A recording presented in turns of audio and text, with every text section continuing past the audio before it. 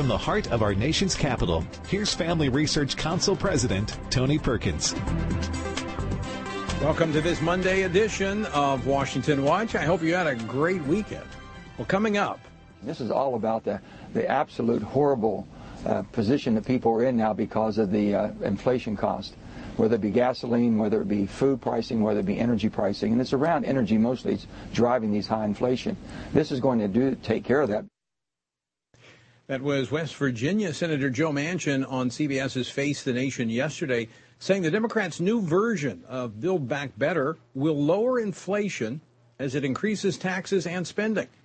Is that sound economics, or is that more of the Washington, D.C. economics that got us into this mess? We'll talk with Maryland Congressman Dr. Andy Harris, a member of the House Appropriations Committee, in just a moment.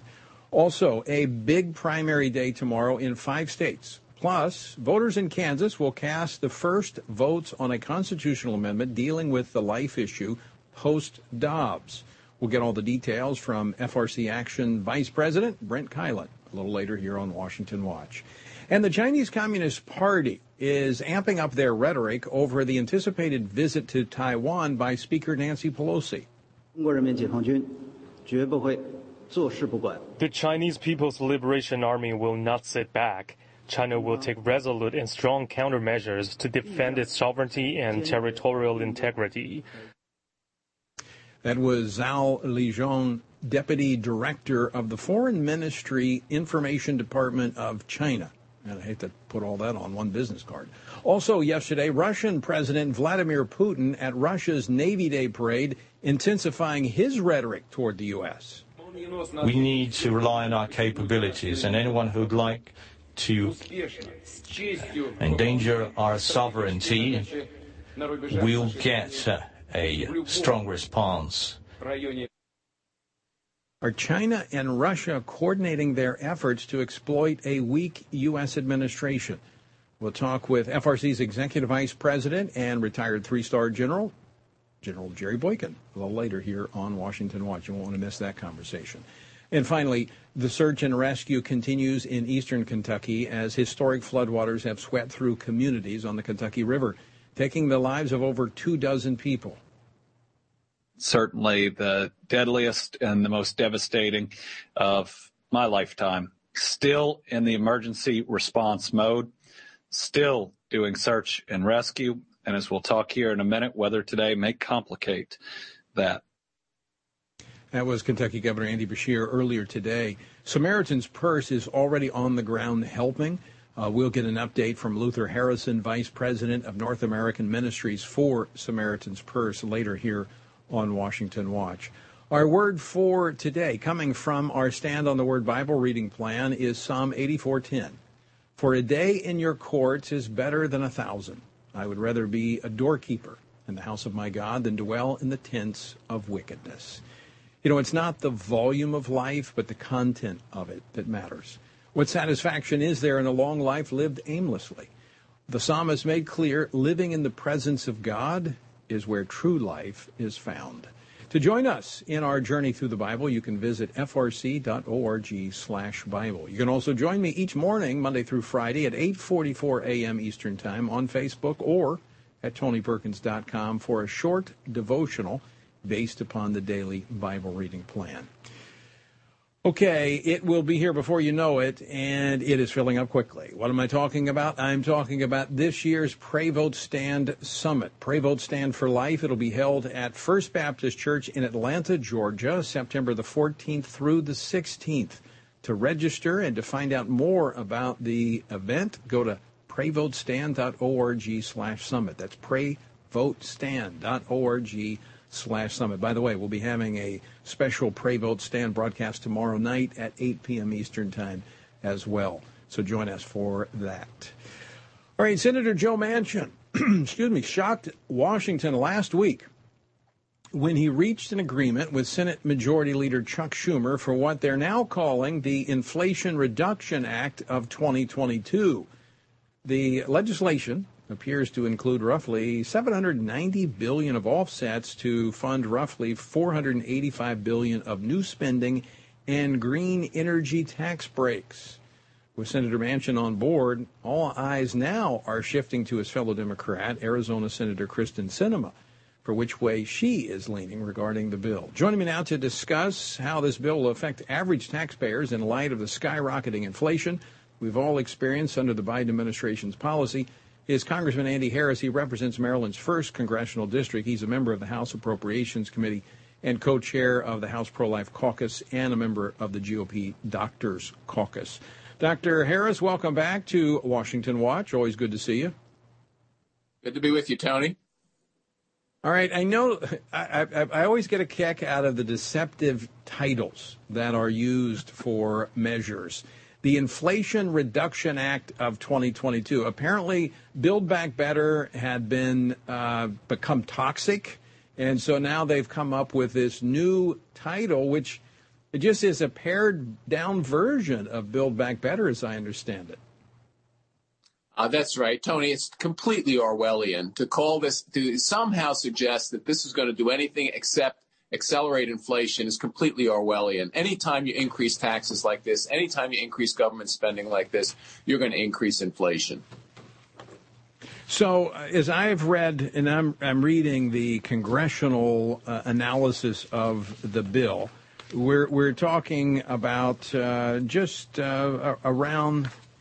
$739 billion is the revenue raised. We're talking about corporate minimum taxes, 15%, prescription drug pricing reform. And as a physician, so what does that mean? How are they saving money on this prescription pricing, allowing Medicaid to go out, to Medicare to go out and negotiate prices? Where's that savings going to be found? Well, I don't think there are going to be any. I think this is all smoke and mirrors. You know, the assumption is that no one will change any behavior, you know, once you pass this law. But what it does, it takes a very small number of drugs. It controls their price fairly late in the life of the use of those drugs. So the drug companies are just going to do what any rational person would do. They're just going to charge more up front in the first few years to make up for the price control, the price fixing that the government is going to implement in the last few years. So again, it's savings on paper. I don't think it ever materializes. Does that have an impact, Dr. Harris, on research for new drugs? If you're taking away the profit incentive to the private sector, what does that do for these drug manufacturing firms? Sure, it certainly could. I mean, that's the other effect that it may have. The drug companies could choose to charge more in the first few years, but they could also just cut back on research and development. And I think that would be terrible. I think Americans realize that the new categories, specifically of anti-cancer drugs, are fairly expensive to research and develop, but they're life-saving. And again, we have to decide, is it worth it? Or do we think that, again, when government begins to control the price, it will control supply, it'll control, again, it will make research and development much more difficult to fund, and I think Americans' health will suffer in the end. I think this is just poorly thought out.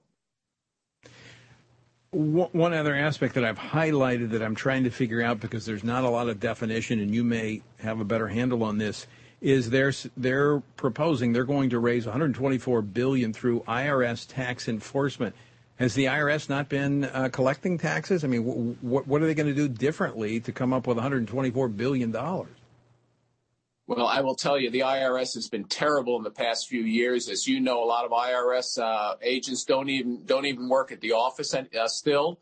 It's one of the number one complaints we get now. It used to be veterans complaints and now IRS complaints.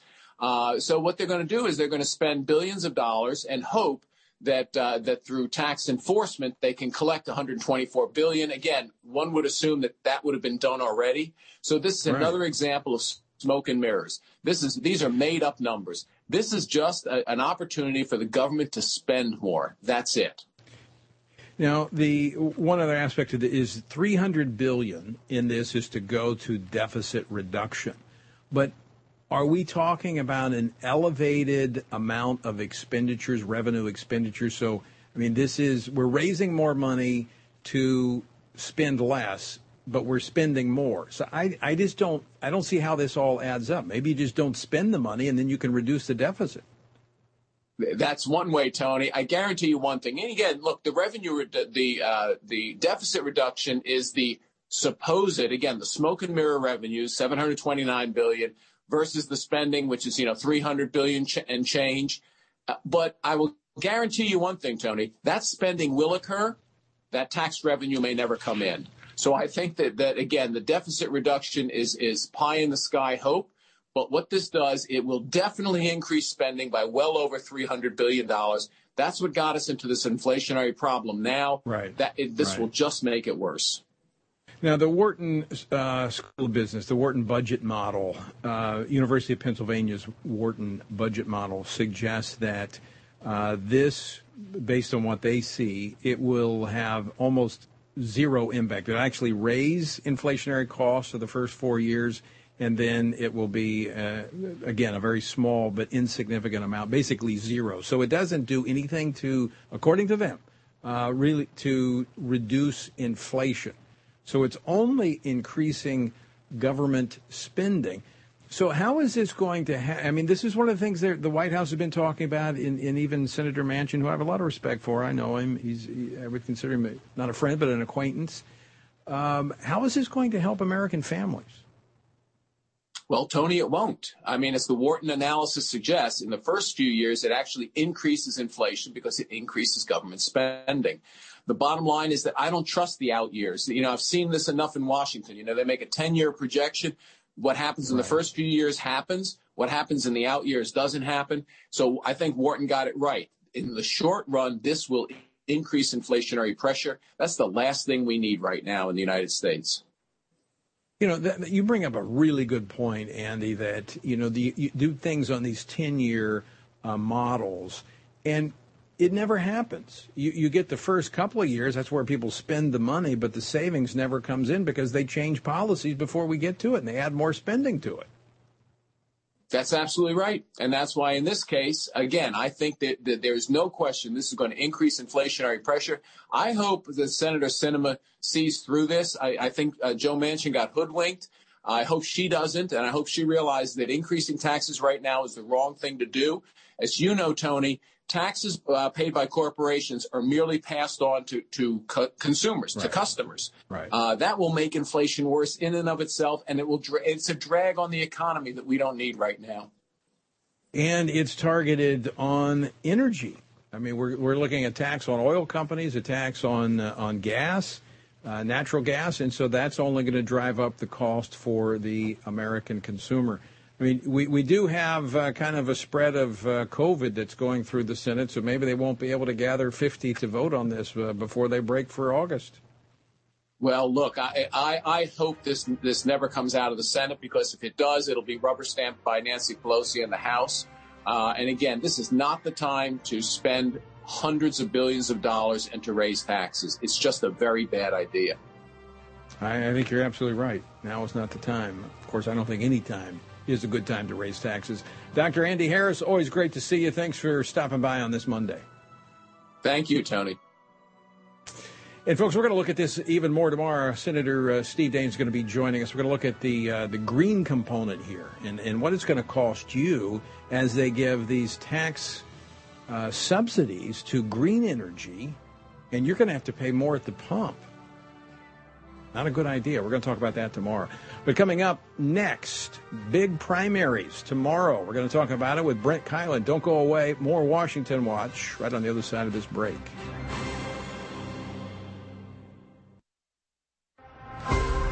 Would you like to spend consistent time in God's Word? Then join Family Research Council on an exciting journey through the Bible. FRC's 2-year Bible reading plan helps you to approach daily Bible reading intentionally. You will dive deeper into the nature of God and how His Word speaks into cultural issues of today. All wisdom comes from God, and He has given us the Bible as a way to understand the world. His Word is necessary in our lives, so much so that Christ said we are to live on every word that comes from the mouth of God. He calls it our daily bread because we need it daily to sustain us and nourish us spiritually, just like food does physically. Start this adventure today with Family Research Council. When you sign up, we'll text you with daily passages and questions that help prepare you for conversations with your friends and family. To begin this journey, visit frc.org/Bible.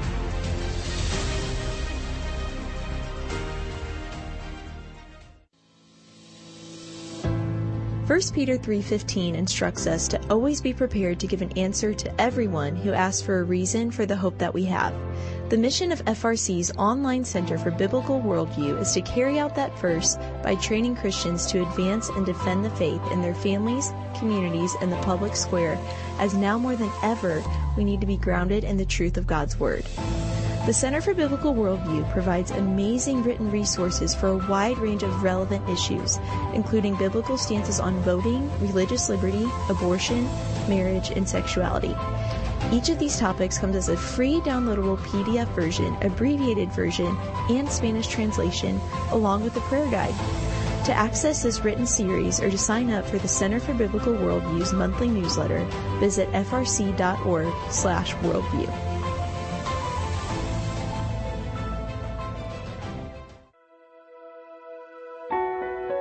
Did you know that from as early as 12 weeks, and certainly by 20 weeks, an unborn child can feel pain?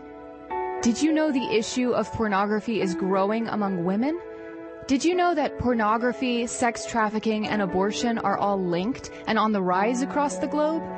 Issues such as pornography, human trafficking, drug legalization, and abortion are all violations of human dignity and have resulted in the devaluation of human life in our culture.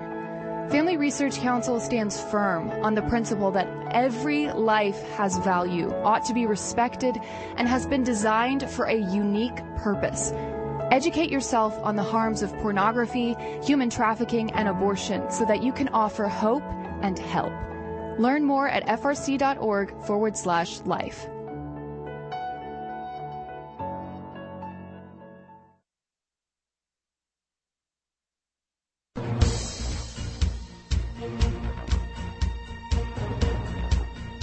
Welcome back to Washington Watch. I'm your host, Tony Perkins. Good to have you with us. All right, a couple of items before I bring in my next guest. The marriage issue, this effort by the Senate to codify the court's redefinition of marriage, which will just launch an intense attack on religious freedom in this country. Not like we've not already seen it, but this will basically, in the minds of some, give legitimacy to their attack on people who hold to a biblical worldview of marriage. Now, it's been pushed off until probably September, a vote on this, because of the reconciliation bill that we just talked about that's going to eat up most of the time in the Senate this week. However, your senators still need to hear from you. And you go to TonyPerkins.com under episode resources. There's a link where you can contact your senators. And I certainly would encourage, especially those that are in running for re-election. They're going to be out during the month of August. You might see them. You might have an opportunity to ask them a question. This would certainly be one. Senators are most accessible when they're running for re-election. And this would be a great time to talk to them about that. And then, once again, Pray Vote Stand Summit coming up September the 14th through the 16th in Atlanta, Georgia. Pray Vote Stand for Life. You can find out more by going to prayvotestand.org/summit. All right, this is a major week in the lead up to the 2022 midterm elections, with primaries scheduled in 6 states. Arizona, Kansas, Michigan, Missouri, and Washington State are tomorrow. That's 5 tomorrow, and then Tennessee holds its election on Thursday. There's much to follow, which is why Family Research Council and FRC Action offer tools and resources for you to remain fully engaged throughout this primary season. And you can find those at FRC Action under Voter Resources. And you pull down the link, and we actually scroll. You have pull down the menu, and we have voter guides there available. Joining me now to talk about this and more is Brent Keilen, Vice President of FRC Action. Brent, welcome back to the program. Thanks, Tony. Good to be with you again. All right. What resources are available for folks at FRC Action? I mentioned the voter guide. What else can they find there? You know, Tony, the voter guide is the big one, covers all of the GOP federal primaries, also the GOP primaries in 35 states and some select school boards. So we do go down the ballot where we can. But also what you can find there is information on voter registration. Lots of folks, I mean, there are millions of people across the country that are still not even registered to vote. So find information there on that. And then also we point a lot to our party platform platform comparison. What are those principles that the parties have said that they stand for? Specifically, important to be aware of that as you're evaluating candidates. And you can find both a document that compares them, a one-pager, as well as a video that kind of breaks it down on some key issues there. All right, and that's at frcaction.org under voter resources. So, Brent, voters in some of these key states tomorrow, when they head to the polls in Arizona, Kansas, Michigan, Missouri, and Washington State, what's going to be on the ballot for them? And are there any key races you're following? Tony, there are some key races. I'll start with the federal races. The U.S. Senate is just going to be so key this year. There's so much policy-wise riding on the outcome of that. You know, as you know, it's a 50-50 U.S. Senate race, so just lots of resources, lots of time, lots of money going into trying to flip the Senate one way or the other. So that's going to be very, very key. A couple critical important U.S. Senate races on the ballot tomorrow. One is in Arizona. Arizona is a swing state. I think the Arizona U.S. Senate race is going to be one of those really key swing races that we're watching all the way up through November. Their primary is tomorrow. So the incumbent is Democrat Mark Kelly. His scores on the FRC scorecard are very low, but we'll see who's going to be his primary challenger for the fall. Also, Missouri has a key U.S. Senate race there, U.S. Senate primary. Important to have a good solid candidate there. Watching some U.S. House races, Tony, you mentioned the important marriage and religious liberty vote that happened a couple of weeks ago in the U.S. House. There are 47 Republicans that voted for that, unfortunately, and a few of those House Republicans are on the ballot tomorrow and also have credible primary challengers. And I think that even that vote is starting to become an issue there. So it's going to be key to watch that. As it should. Absolutely. It's important for voters to be aware of that and to be holding their members accountable, for what they do in Washington, D.C. Some state races that are very important. By the way, Brent, let me just stop you there for a moment, because there are a couple of those that are on the ballot tomorrow. I think one in Michigan and then one in Wyoming, I think.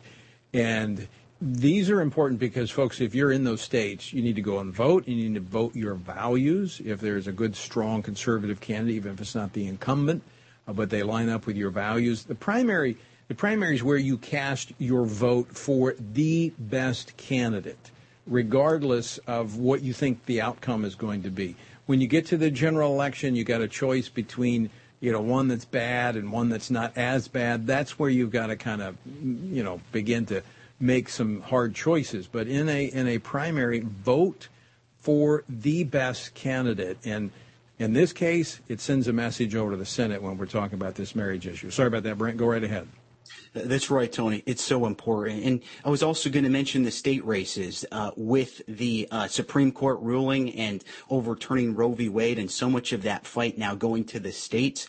These state races are even more critical. Governors, attorneys general, state houses, state senates. We've got a bunch of those on the ballot tomorrow. A few of the key ones in Michigan, we have the GOP primary, both primaries, but the GOP primary will decide who will take on Gretchen Whitmer, who has become a very vocal advocate for elective abortion for any reason through all 9 months. We have the governor's race in Kansas, which has a pro-life conservative state legislature, but a Democrat governor, which is important. And also the governor race in Arizona is open, so we'll see that primary tomorrow.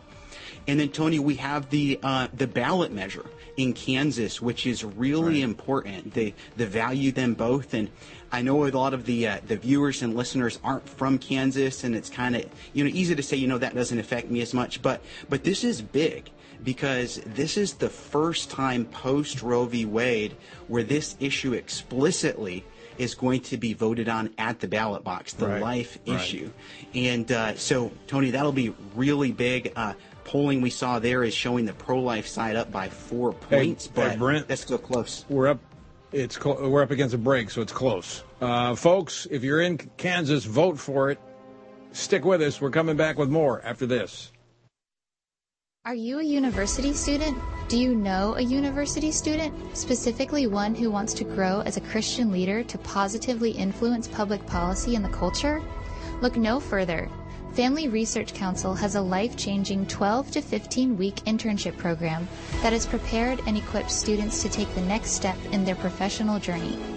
With a speaker series focusing on careers and callings, lectures from prominent conservative leaders, and weekly biblical worldview training, students will grow in personal and professional development. Interns have the opportunity to work in policy, communications, event planning, and more. They will gain real-world experience working directly with our experts who will guide them in pursuing careers of influence so that they can make a difference wherever God calls. This paid internship offers fully funded housing in the heart of downtown D.C., giving you the chance to experience our nation's capital. Visit frc.org/internships to apply. What is biblical masculinity? In our culture of gender confusion, there aren't many examples of godly manhood. Men, husbands, and fathers need to find a model of godly manhood, leadership, and strength. But where can they find it in our culture?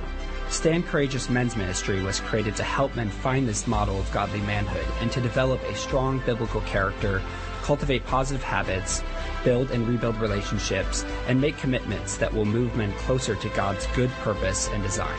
Men who will stand courageous. Join us at a Stand Courageous Men's Conference to discuss critical aspects of masculinity. These conferences are led by men who understand the issues men face. They unpack our role as a defender, provider, instructor, and battle buddy so that we can make an influence as a chaplain inside and outside the home. Learn more and find a Stand Courageous event near you at standcourageous.com.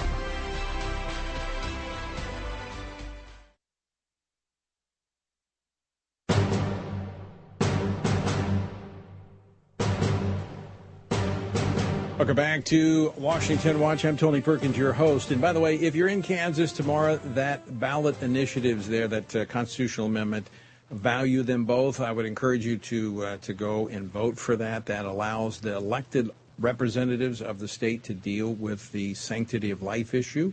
Right now it's in the hands of the court. In fact, I'll be doing a teletown hall tonight in Kansas. So if you get a call from me, join that teletown hall.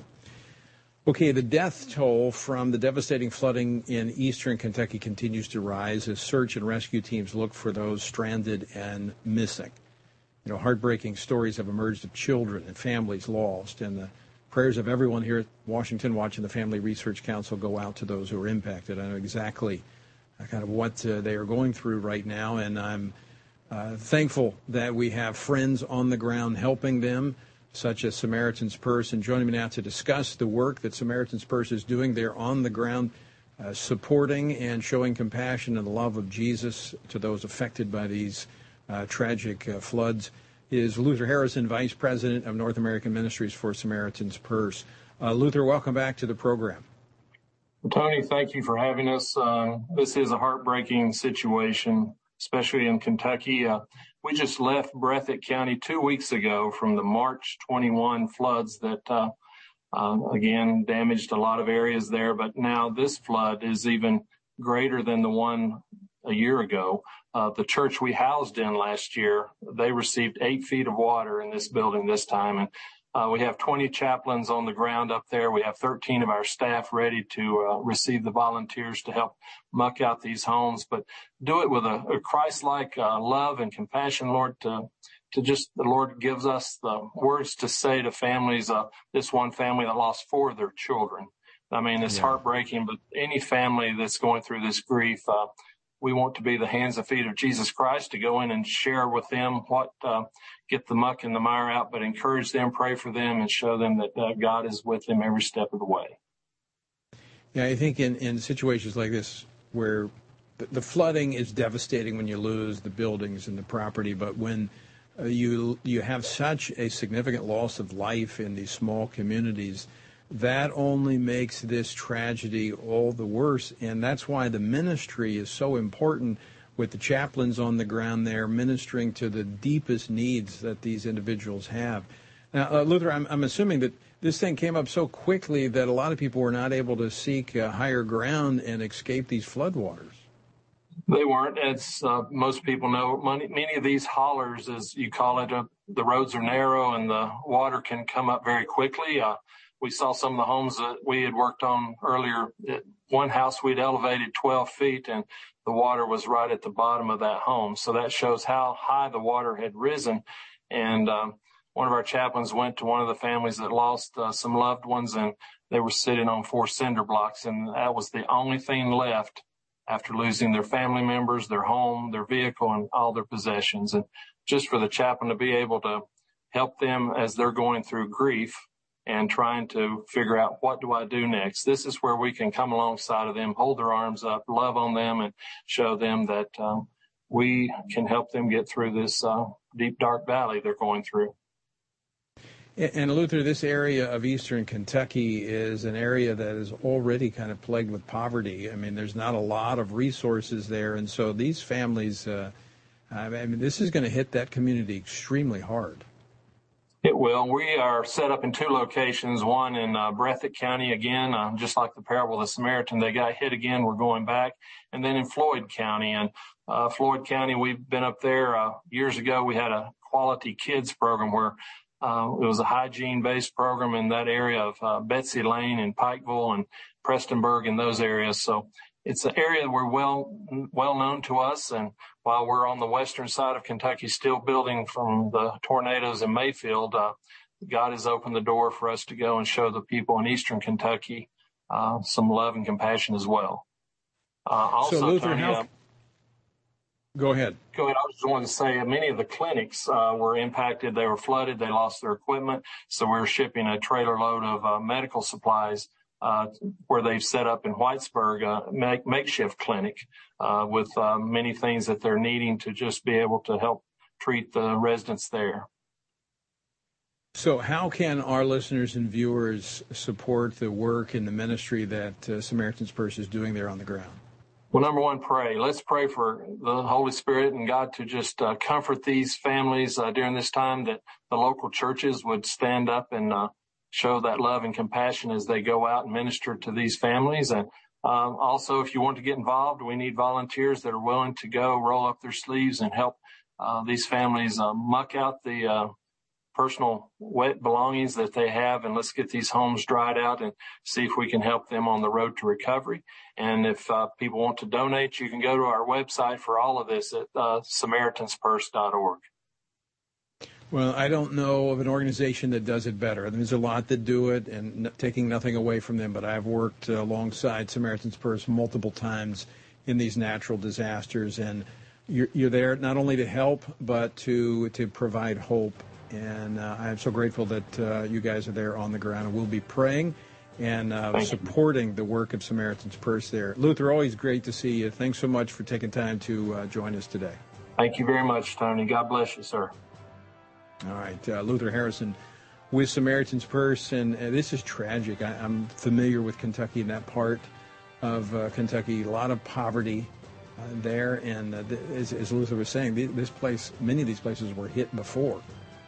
And so we need to be praying for those families. It's tragic when you lose family members on something like this. It's one thing to lose your home. You've experienced that. But your family, those are the things that are most precious. We need to be praying for them, standing with them, and supporting ministries like Samaritan's Purse. All right, coming up next, it does look like Nancy Pelosi will visit Taiwan. We're going to talk with General Jerry Boykin about all the messaging. Next, don't go away. What is biblical masculinity? In our culture of gender confusion, there aren't many examples of godly manhood. Men, husbands, and fathers need to find a model of godly manhood, leadership, and strength. But where can they find it in our culture? Stand Courageous Men's Ministry was created to help men find this model of godly manhood and to develop a strong biblical character, cultivate positive habits, build and rebuild relationships, and make commitments that will move men closer to God's good purpose and design. Men who will stand courageous. Join us at a Stand Courageous Men's Conference to discuss critical aspects of masculinity. These conferences are led by men who understand the issues men face. They unpack our role as a defender, provider, instructor, and battle buddy so that we can make an influence as a chaplain inside and outside the home. Learn more and find a Stand Courageous event near you at standcourageous.com.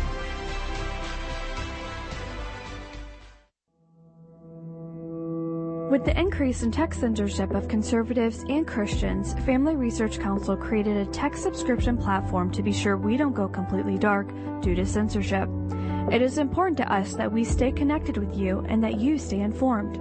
So if we get canceled, you can still access updates on faith, family, and freedom. How? Just text STAND to 67742 to sign up for our text alerts, and you will get FRC's content straight to your phone. Again, just text STAND to 67742 and you will get alerts on the biggest stories of the day. With just a simple text, always have access to our content and stay informed and connected with like-minded community. Text STAND to 67742. That's STAND to 67742.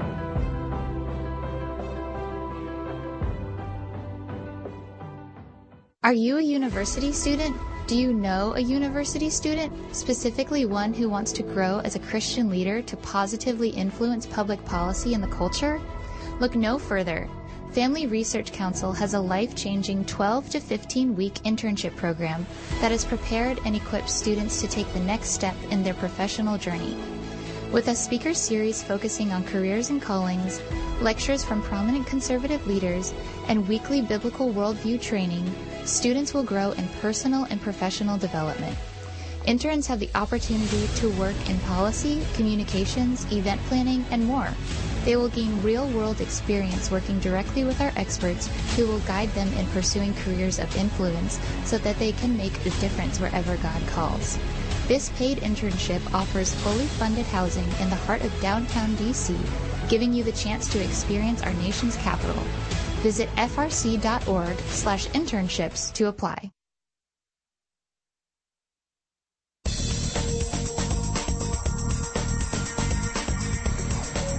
Welcome back to Washington Watch. I'm Tony Perkins, your host. Good to have you with us on this Monday. The website, TonyPerkins.com. All right, as of this evening's program, reports indicate that Speaker Pelosi will include a stop to Taiwan as a part of her current itinerary in Asia. Now, this comes despite stern warnings from the Chinese Communist Party that such a visit would lead to, quote, very serious developments and consequences, end quote. Is this saber-rattling on behalf of China? Of course, as I talked about at the top of the program, Russia also making some noise toward the United States. Do they perceive weakness? And are they coordinating their efforts to push back on America? Well, join me now to talk about this and more is Lieutenant General Jerry Boykin, retired after 36 and a half years in the United States Army, founding member of the Elite Delta Force, and he's the Executive Vice President of the Family Research Council. General, welcome back to the program. Thank you, Tony. I'm glad to be with you. All right, before we get into Taiwan and Russia, I just got this notification. The president will be speaking tonight following what the White House says was a successful counterterrorism operation on an al-Qaeda target in Afghanistan over the weekend. Have you heard anything about that? Well, I've heard only about what you have, but it appears that it's Ayman al-Zawahiri, who is the head of al-Qaeda. He is the one that was the number 2 man until bin Laden was killed, and then he stepped in and took over the leadership of al-Qaeda. So this is big. If they killed Zawahiri, this is a big deal, and the president and his administration and the DOD and CIA deserve a lot of credit here. So is this cutting the head off the snake? I mean, what will be the impact upon al-Qaeda? No, the theology lives on. You can't kill one man and shut down a terror network like this. There's a theology here that is subscribed to by millions of Muslims around the world. It's a jihadist theology, and the propaganda that the network has espoused for probably almost 2 decades now is one that has taken roots throughout the Islamic world, and there are a lot of people who subscribe to that. So you can't stop that just by killing one man that considers himself to be the leader. But you set it back in terms of operationally. No question you set it back. No question you demoralized them. But it didn't stop them when we killed bin Laden, and it's not going to stop us from killing Zawahiri, but it is going to have an impact on them, certainly in the short term. And it's going to be interesting to see what happens now. Will they combine forces with ISIS, or will they choose a new leader from within the ranks of al-Qaeda, or what will they do now? It's going to be an interesting thing to watch. So what does this say about the U.S. withdrawal from Afghanistan? I mean, was that our catastrophic withdrawal? Is that what, does this in any way make up for that? No. Oh, no, definitely not. That stands on its own. What we did and failed to do in Afghanistan is a standalone issue. And I think it will go down in history as being one of the most poorly run operations that our military has ever been in, and our State Department as well. That was a really bad thing that we did there when we left people behind. There's an ethos here. There's a morality here associated with this, and we left people behind in Afghanistan that we had told we would bring out. So aside from the fact that we lost 13 people, that we did a terrible job, we left people behind. We breached a long-standing code of ethics for American military and American government as far as I am concerned. So with this successful attack on the head of al-Qaeda, does this bolster our military and the standing of this administration internationally? I mean, when we're looking at this, pushback from China with this reported visit of Speaker Pelosi to Taiwan, and then Russia, President Putin pounding his chest over there yesterday. I mean, I think my take is they perceive weakness, and I think they're coordinating their efforts to try to back the U.S. into a corner. That's my take, but I want to know what yours is. Well, first of all, there is no question, and it's not just you and I that are saying this. There's no question they see weakness. I mean, what have we done? It's not just the way we came out of Afghanistan. It's the fact that we canceled our own pipeline and then turned around and asked the Russians to pump more through theirs. We lifted the sanctions on it. We asked the Russians to intervene and be our interlocutor for negotiations on a new JCPOA with Iran. We have done so many foolish things, to include they watch what's happening to our military. They watch how we're kicking people out of the military because they won't take the vaccination. They're watching how we are not focusing on military readiness to win wars. We're focusing on being woke, and they are laughing at us. But more importantly, they see our weakness. I do not believe that if Joe Biden keeps on talking about escalation in the Ukraine, as well as in the Taiwan situation, I don't think there's going to be a good outcome of that, because we're not the ones that are escalating. The Chinese and the Russians can de-escalate these situations in a moment's notice. But Biden keeps talking about he doesn't want to do certain things because they're provocative or because they are escalatory.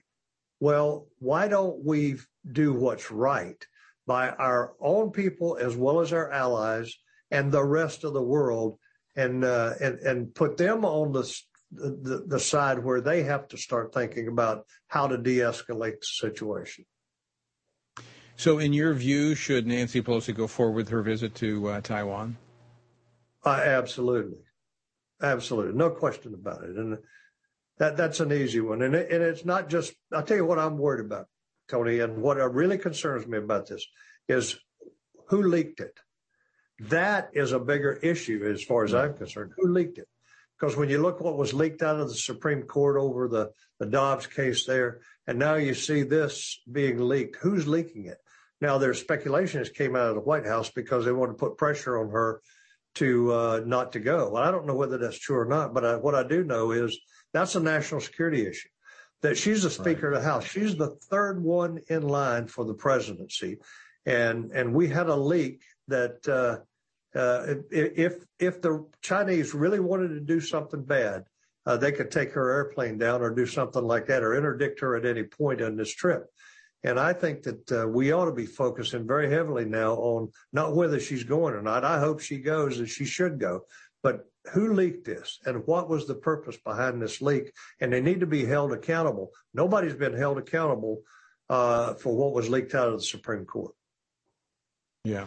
If the Chinese take any action to try to block her flight or intercept her in some way, should the U.S. respond? Well, I think they should. I think the U.S. absolutely should. In fact, if we know what plane she's going down there with, we ought to fly escort. We ought to have escorts on the wings of the plane that takes her in there, and make no doubt about it that we have the resolve. We've got to show strength. We've got to show something. Yeah. I think this taking out Ayman al-Zawahiri is a really good thing. And yes, I think it's going to give the president a little boost, but there's nothing he could do at this point that I think that would put him back in the, above abysmal in terms of his ratings. But I do think that we've got to show a lot more resolve than we have. We've got to show a lot more strength, courage. And that's what the Russians and the Chinese are seeing in us. Look, I don't want to keep going back to this, but I don't think you see this if the last president was still in office, because he took a much more affirmative stance towards the Chinese as well as the Russians. And he made it very clear that they were going to provoke us to do things that were going to be catastrophic for them. And now we're worried about whether we're escalating or whether we're provoking. And I think that's nonsense. Yeah, I absolutely agree with you.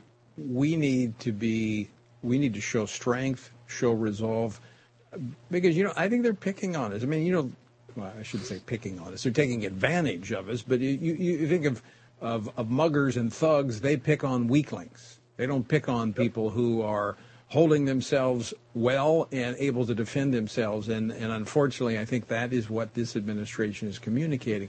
Now, I want to go to Russia because yesterday was Navy Day in Russia, and President Vladimir Putin signed a new naval doctrine that cast the United States as Russia's main rival. Now, what does that say about Russia's ambitions and their strategic aims? Well, first of all, there's nothing new about that. I mean, we lived through 40 years of the Cold War where we each knew that we were the main opponent for the other. So there's nothing new about this. But look, I think that what you're seeing here with both Vladimir Putin and President Xi is you're seeing a couple of men that have some clearly political ambitions beyond what's obvious. And I think that Xi is, in fact, hoping to be reelected in this 5-year meeting that's coming up in October, November. And Putin is just trying to stay in office. He's just trying to hold on. And I think that they are poking fun at us. They are using us for their own political purposes, and we're playing right into their hands. We're not doing anything to push back on that. And it is time, again, for not only our rhetoric, but our actions to show a real resolve that we're not going to do this. We're not going to put up with this. And look, we've got people being held in Russian prisons right now. And I don't know enough about those two to know what they're guilty of. But I can tell you, if you go back to when the president sent you over to Turkey to get Andrew Brunson, a missionary that had been held there for 2 years, that showed resolve, not just to the Turks, but it showed resolve to the whole world. I mean, people were watching that, and we need to show that same level of resolve right now. But in order to show that resolve, you have to have a military that can actually back it up.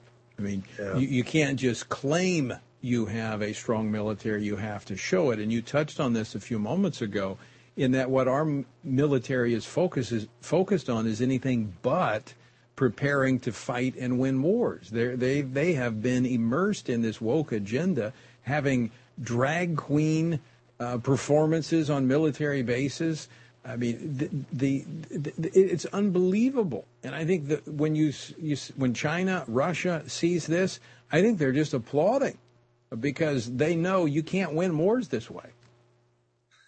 Yeah, I think this administration, up front, right at the beginning, they sold out to the climate change advocates as well as the LGBT people that they just sold out to them. And now so much of what happens in our whole country, but especially in our military, is driven by those two agendas. And when you have 4-star generals standing up saying our greatest threat is climate change, really? Seriously? Look at the world we live in and tell me you seriously believe that. Or when these 4 stars. Let me ask you that question. Do they believe that, or are they just saying it because they have to? That's it. I don't believe that a single one of them believes that climate change is the greatest threat to America. They are parroting what they have been told by the commander in chief. You know what? Now would be a good time for some of them to walk in, lay their stars on the table, and say, I will no longer be part of this kind of nonsense. But, General, what you're saying is that our military leadership has been hollowed out. Because I'm speaking as a former enlisted man who looked up to the officers to provide the direction and the guidance at the highest. You're talking about the highest levels. How can our men and women who serve in uniform on the front lines have confidence in that type of leadership?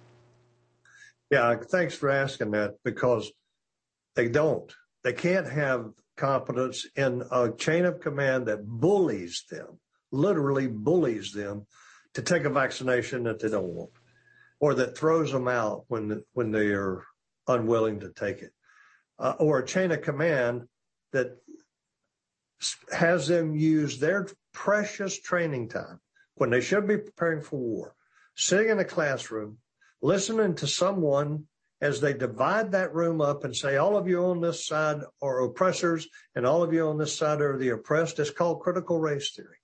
And they're doing that, and especially if you're in the National Guard or the reserves, and you only get 1 weekend a month to train, and you spend that entire weekend doing something like that, which does nothing but destroy the cohesion of any organization.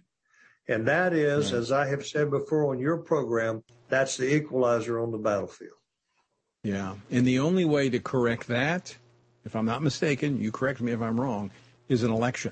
To have someone who understands the purpose of the military and is willing to undo this foolishness and get our military back on track. Last word from you. It's not just the vote for the commander in chief or the president of the United States. We need to start at the ballot box with elected representatives, House and Senate, that care about our military and are willing to do the right thing with regards to our military, because those people can do a lot. General, we got to leave it there. Always great to have you on the program. Good to see you. Folks, thanks for joining us today. Until next time, keep standing. Washington Watch with Tony Perkins is brought to you by Family Research Council and is entirely listener-supported. Portions of the show discussing candidates are brought to you by Family Research Council Action. For more information on anything you've heard today, or to find out how you can partner with us in our ongoing efforts to promote faith, family, and freedom, visit TonyPerkins.com. Also, to leave a comment about Washington Watch, call our watch line at 1-866-372-7234. That's 1-866-372-7234.